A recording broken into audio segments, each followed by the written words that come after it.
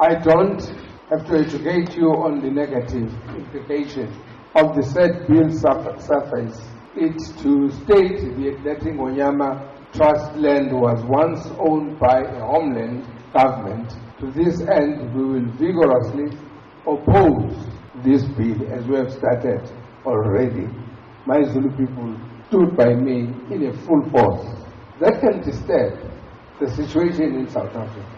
The Zulu King Guto Zwelithini earlier spitting fire over reports that a parliamentary high-level panel has recommended repealing the Ingonyama Trust Act, which was passed just before the 1994 elections. The monarch says his people will defend their land. He says the ANC's resolution on land expropriation without compensation could affect 3 million hectares of land under the Ingonyama Trust Board. If the recommendation is accepted, it would mean that the land and the trust assets would be transferred into government's control.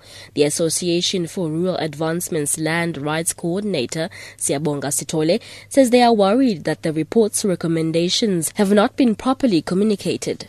We support the recommendations as it went broader than that to talk about progressively working towards either replacing the act or making an improvement so that the people who are supposed to benefit do benefit. So we support that it needs to be amended. All we say is that we need to look at amending this act to make sure that all concerned benefit the way it was intended from the beginning. So the issue of repealing and dissolving is, I think it's premature to speak about that now. The issue is about consulting and consulting all stakeholders.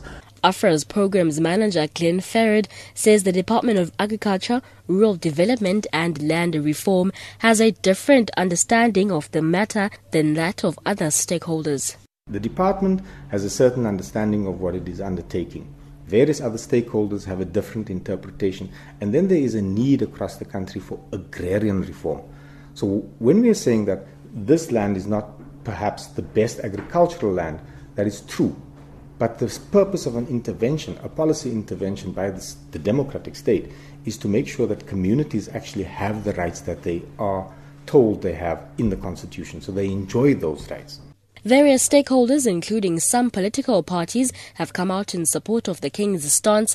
During a recent visit to the Osotho Palace at KwaNongoma in northern KwaZulu-Natal, the Democratic Alliance leader Mmusi Maimane said the party would engage with the Ingonyama Trust and discuss justice on the land issue.